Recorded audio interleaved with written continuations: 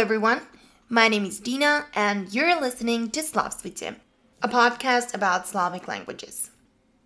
The month of July was sort of a break for me, and now, since I promised, we're gonna go through the names of the months that are no longer in use. But before that, I would like to remind you that you still have time to submit your texts for a Slavstvite magazine that is coming out very soon. So if you've written or you would like to write some articles, reviews, or some thoughts that are connected to Slavic languages, then send them to me on slavstvite@gmail.com. Let's start, shall we? So, the languages that no longer use Slavic names for months are Russian, Bulgarian, Macedonian, Serbian, Slovene, both Lower and Upper Sorbian, and Slovak. Now, since one episode wouldn't be enough to cover everything, I am going to focus on the names that we haven't encountered so far. Like, for example, Macedonian and Serbian Koložeg for January, from kolo, wheel, and žeg, warmth. This, however, is likely to be an Albanian kalk, or just a hint to the old regional isogloss.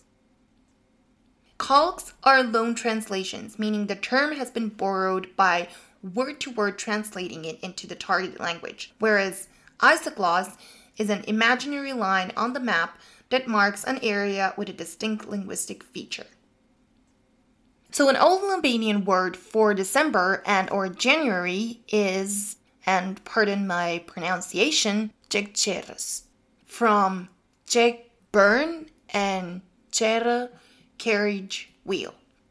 So literally, month in which wagons burn. Now, I'm not sure where exactly does this come from or what it indicates, but yeah, it's just how it was. Another interesting one is Lower and Upper Sorbian names for March, which are really straightforward. Pozimski, after winter, in Lower, and Naletnik, I would say leaning to summer, in Upper Sorbian. Cutar, from the verb cuti, to blossom, was replaced by the more known March in Macedonian. Now, both Serbian and Polish indicate the weather that easily changes in April. Serbian laži trava, meaning literally the grass that fools you, and Polish vuži kwiat, from the fact that the month fools flowers prematurely from the ground, and they both contain the Proto-Slavic word for a lie. Now, jumping to June. Bulgarian had a pretty interesting name, Izok, and it is believed it comes from iz, from, plus oko, eye, suggesting that something is far. Some suggest it is because in this month, the sun is the farthest from the earth.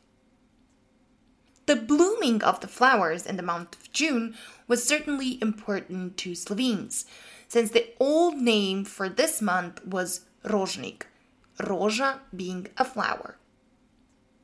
When it comes to Upper and Lower Sorbian, they saw the month of July very differently.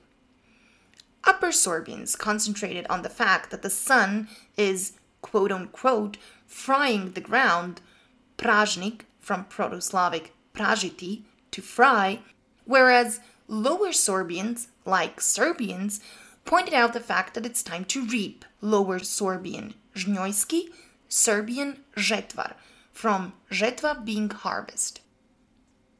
Now, when you hear Old Russian name for August, you might not be able to link it to some other names we mentioned in the previous episodes, but be careful because there is a silver lining. Russian August was zarev, from revet, pointing to the roar of animals. If you listen to the previous episodes from this season, you might remember Czech září for September, which indicates exactly the same thing.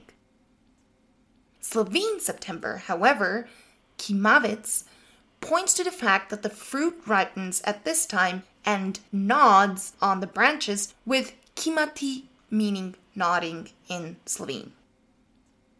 With October being the month of wine, Serbian Vinotok, and Lower and Upper Sorbian Winski and Winots are pretty self-explanatory. But what did Lower Sorbian Moshni mean? Apparently, Mocka means threshing, and don't ask me what that is, because I really don't know, but it has something to do with agriculture and preparing grain, but this is really all I'm gonna say on this.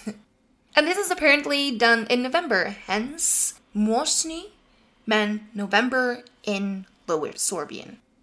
We are done. We've covered all the months, covered the important ones that are no longer in use, so it's safe to say that we can move to another topic next time. Don't forget to follow Slavsvite on Instagram, Facebook, LinkedIn, and reach out if you have any comments or questions through slavsvite@gmail.com. If you'd like to support the show, follow patreon.com/slavsvite. Thank you for listening.